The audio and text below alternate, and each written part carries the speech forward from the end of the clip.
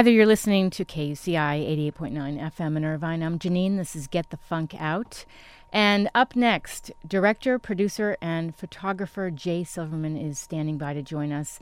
He produced a film that was just featured at the Newport Beach Film Festival called Girl on the Edge. And I did have the lead actress, Taylor Spreitler, on the show several weeks ago. Recent awards have included Best Actress Award for Taylor Spreitler and Best Cinematography Award for Andrew Russo. And if you want to find out more about the film and Jay Silverman, it is up on my blog, getthefunkoutshow.kuci.org. It's my pleasure to welcome to this week's show, Jay Silverman. Hi, Jay. How are you? Good. Good morning. How are you? Good. Thanks so much for calling in today. I know it's a holiday for a lot of folks, and but I loved your film, and I wanted to have you on. It's my pleasure. I'm happy to be on Memorial Day. Thank you. Tell me about the backstory of why this film was important to you to make. Well, when I set out to develop a feature film, an independent feature film, I was encouraged by my business manager, Harold, to really dedicate myself to doing something personal that I could relate to. And I had done a TV show called The Cleaner on A&E with Benjamin Bratt, and that was arrived specifically out of personal experience. And then I had this horrific experience with my daughter, who at 14 was cyberbullied and engaged in some activities that were just beyond anything I could prepare myself for. Awful. Hence those experiences translated into an opportunity to turn my horror into something that could help other people. Yes. And so when did you start doing this film? I mean, was it, did you kick it in right away, or was it over time? It was over time. When my daughter was 14, we had to tragically take her to a wilderness program and help her try to ground herself with whether it be alcohol and substance issues or declining attendance at school, and to later find out that she was, being cyberbullied and also engaged in sexual trauma. I went with my wife, and we engaged in trying to, be her biggest advocate. And part of the program that we went to in a company called Pacific Quest included the parents in her rehabilitation. So the movie's kind of a demonstration of what happens to parents and what happens to children in a what seems to be a hopeless scenario into something very positive and something somewhat miraculous. Yeah. I'm sorry to interrupt, but I was going to say it's so relatable because of how powerful social media is today, and how, kids, they reveal so much, or they make mistakes, or they give personal information, or et cetera, and it's so relevant. It's really fascinating, Janine. Today I'm listening to NPR, and they're dedicating the whole show to post-traumatic stress in tribute to the veterans that are suffering from post-traumatic stress. And normally when you hear psychologists talk about post-traumatic stress, they typically include vets to the trauma that children and adults typically have, whether it be rape or war. They still go through the same type of trauma. Right. And connected to it is shame, and connected to it is what do you do for them? Right. And one of the biggest things that I tried to do when I made this movie was communicate what I had no idea even existed, was a place that children could get help. And that was my epiphany, was realizing that my daughter was getting help that most kids didn't even know existed. And go ahead. Go ahead. No, I said that specifically related to wilderness help, and also a therapeutic boarding school that utilized working with therapists, multiple times a week, in addition to equine therapy and art therapy. These things combined helped my daughter, I think, achieve something that I'm not sure she would have achieved. I'm not even sure she'd even be with us today if she would have continued down the path she was going. And what's amazing as for you as a parent, I mean, you didn't just choose some traditional place they're going to go talk to some psychiatrist. You chose a place that really they could work out so many issues, and it was a diversion, and I mean, there's so many healing possibilities when you take them to a place like that, I can imagine. Well, you know, it's interesting. Whenever I do these conversations about my movie, I always mention what's going on in Europe, Japan, and China. Right now, the cyber, not bullying as much as the addiction to the cell phone and addiction to their computers is so severe that they now, have these programs where the children and the parents are taken away, and the tools are removed from them for a period of time, so they can actually start to recognize what life is really about. Yes. And these particular stories, which are absolutely fascinating to me, unlike my movie, the children are wearing diapers all day, so they never have to leave their technology. Unlike my movie, that's not at all related to my movie, but it is related to the fact that technology was something that didn't exist during my generation at the level that it's at. Yes. And certainly I wasn't prepared for this. Of course. And what the movie depicts is they take away everything. There's no cell phones, there's no telephones, there's no television, and there's no computers. And it basically brings you back down to the basics and helps the children recognize really who they are and what potentials they have. And I'm sure how to communicate with other people again. Big time. Yeah, big time. Because we get so wrapped up in everything. It's all about texting and liking pictures and acceptance, and that's not the way to communicate. It's interesting. Of course, I mentioned that the movie is loosely based on what happened to my daughter, so it includes the storyline of what happened to myself and my wife. And it's a drama. This is not a documentary. Right. And what was important for me to depict was, just how the shame affects both the child as well as the family.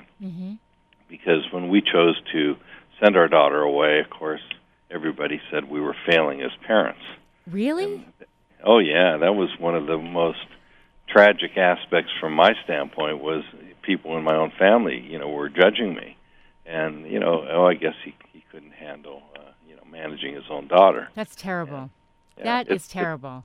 And that kind of shame is something that we, try to depict in the movie and show that those very people, I think were not only naive, but a movie like this helps people understand what people are going through that are going through scenarios unlike what I did. I believe that sometimes you need somebody that is not subjective in the situation to help that family member because they're not as close as you are. So having your daughter go to somebody else and work out issues, then you know what I mean? I mean, it's too close to home if you're trying to help her.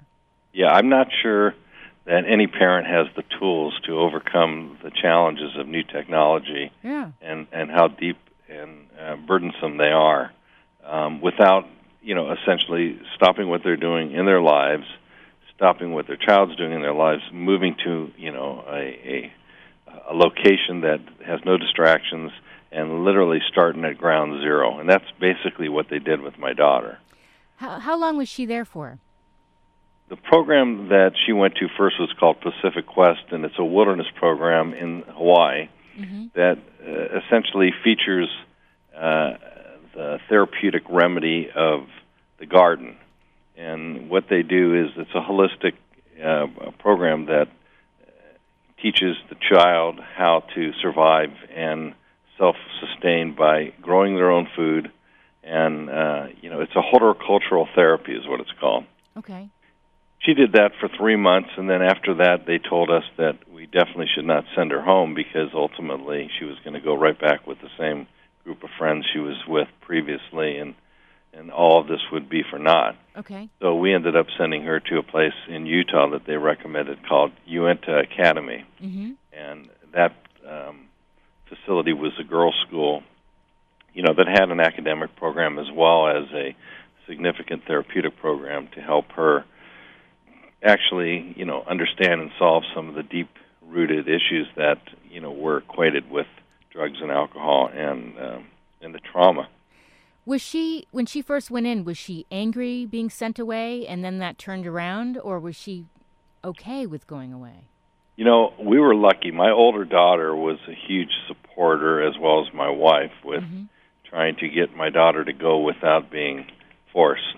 Yes. And Great. we were able to do that, and thank God my wife was able to travel with her to take her there. I feel like I'm one of the lucky ones because my daughter actually was convinced by her sister and my wife to recognize, that her life really was not propelling in a positive direction. Yes, yes. And were you allowed? Go ahead. No, I was just going to say it's a crazy thing to hear your stepmother look you straight in the eye and say, a 14-year-old's not supposed to have a life like this. You're supposed to have fun.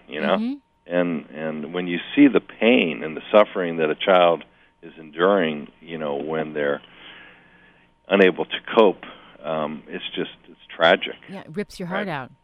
Yeah. Were you allowed to see her at any point, or they really wanted all the parents not to be there? In the program in Hawaii, we were not allowed to see her for 60 days.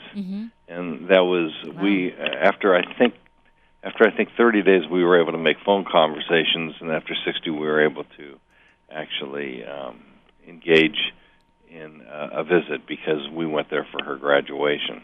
But that's great.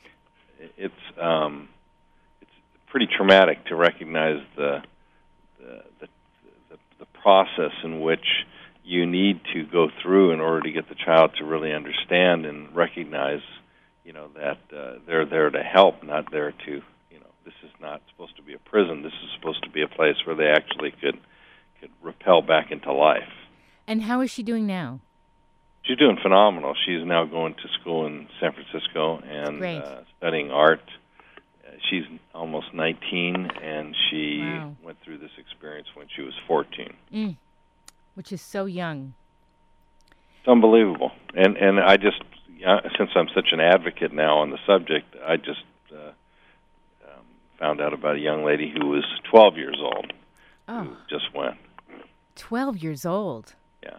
I mean, I want to share a story with your audience because I think this is a pretty traumatic. I became an advocate for both schools, and one day I got a call from a man in another state, and he was really, really, really going through the same tragedy that I was going through. His daughter was excessively on the internet, excessively taking missing school and showing up late, and I guess drugs and alcohol were connected to that. And she was 17 and a half, and of course, when your child turns 18, you really have very few options unless the child agrees to them. Yes. And in his particular case, the tragedy was he was unable to do what I did, which is make probably the hardest decision I've ever made in my life, and that is send my daughter away to get help. And I hadn't heard from him in 30 days, and I called him, and I found out that his daughter had hung herself in the... Oh, jeez. And when I found that out, not only was it traumatizing to me to hear, but it's just such a sad scenario because of the circumstances in which he really did have options that he couldn't bring himself to do.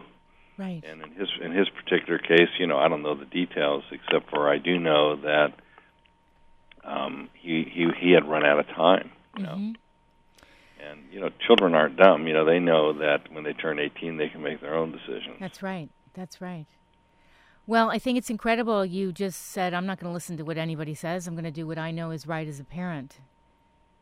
Yeah, I mean, that's one of the hardest challenges for a non-biological child, family member to understand, because when you have to make a decision that you're simply not fit to do, right, it's just beyond words. And I have 3 daughters, and of course, this is the only one that I had this issue with, and ultimately, as I engaged in trying to strategize how I could get through this, the more I realized how important it was that I do it. Yes. What an unbelievable way to really document and help other people by producing a film like this. You know what? I appreciate what you're saying. I want to give you a couple really cool things that has happened with the movie since the movie has been screening at film festivals.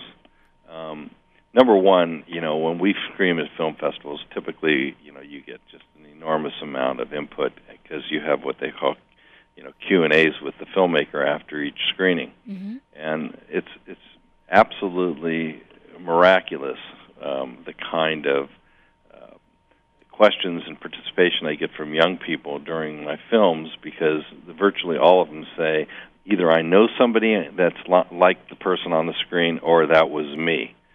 And that in itself was pretty jarring. Yes. In addition, having a young man come up to me after a screening and saying, if you don't mind, I'd like to send one of your DVDs to my parents and let them know that I now, for the first time, can understand what they went through when I did all that horrible shit. Yeah.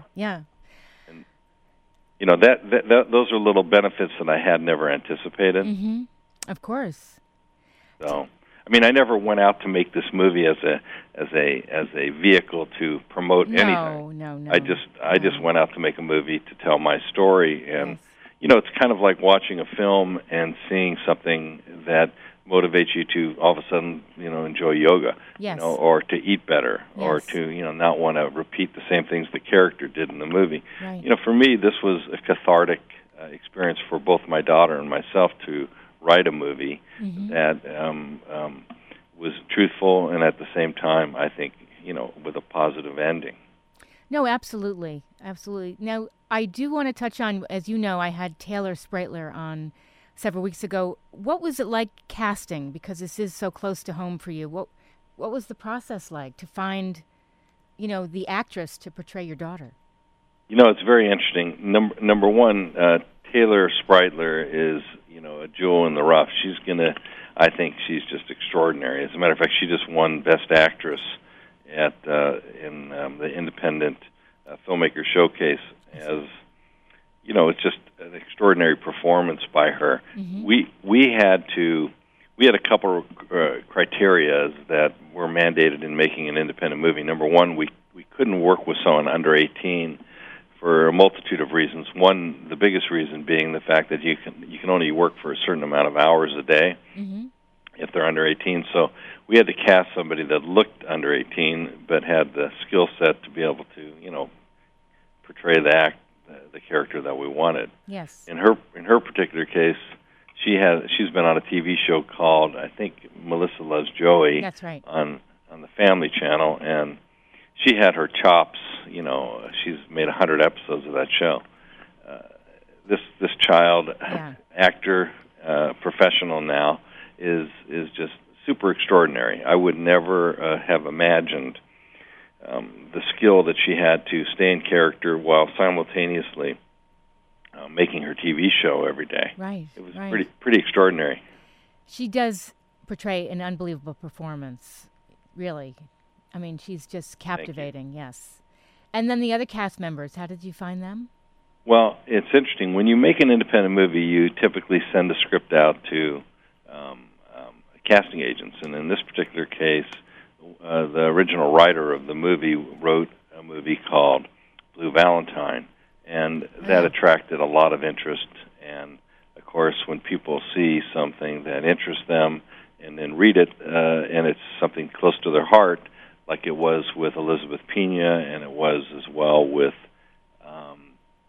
Mackenzie Phillips. Both these actors submitted interest to me about the project, and that was really thrilling because along with them came Peter Coyote and Gil Bellows, and it just became a full cast of really top-notch professionals. So I was very fortunate. It's a great cast. If people want to see this film, is it going to be screening any other location? Well, believe it or not, on Memorial Day, it's screening tonight at 9:30 at the Music Box in Beverly Hills as one of the feature independent filmmaker showcase. Great. It's also going to be playing at many other festivals in the future, in the near future. If people take an interest in the subject, they can go to the website. If I can mention that, yeah, is that please all right? do. I was going to ask you. Sure, girlontheedgethemovie.com. Okay, and I have the trailer on my blog, getthefunkoutshow.kcuci.org. Oh, great. Terrific. Any other... I mean, it sounds... Yeah. I've been making this sound very scientific. I really didn't intend to. But No, not at all. Not at all. This was a labor of love. No, absolutely. and there's nothing like getting validated at these film festivals. We've won 6 film festivals now as both audience awards as well as narrative features. And I guess we did something right because people are awarding us for the message that it's delivering. Well, it really hits home with a lot of people, unfortunately, you know. Yeah. But I have a picture of you at the Houston Film Festival with your award in your hand on my blog.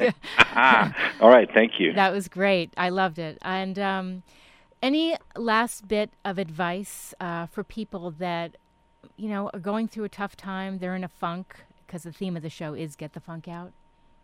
You know what?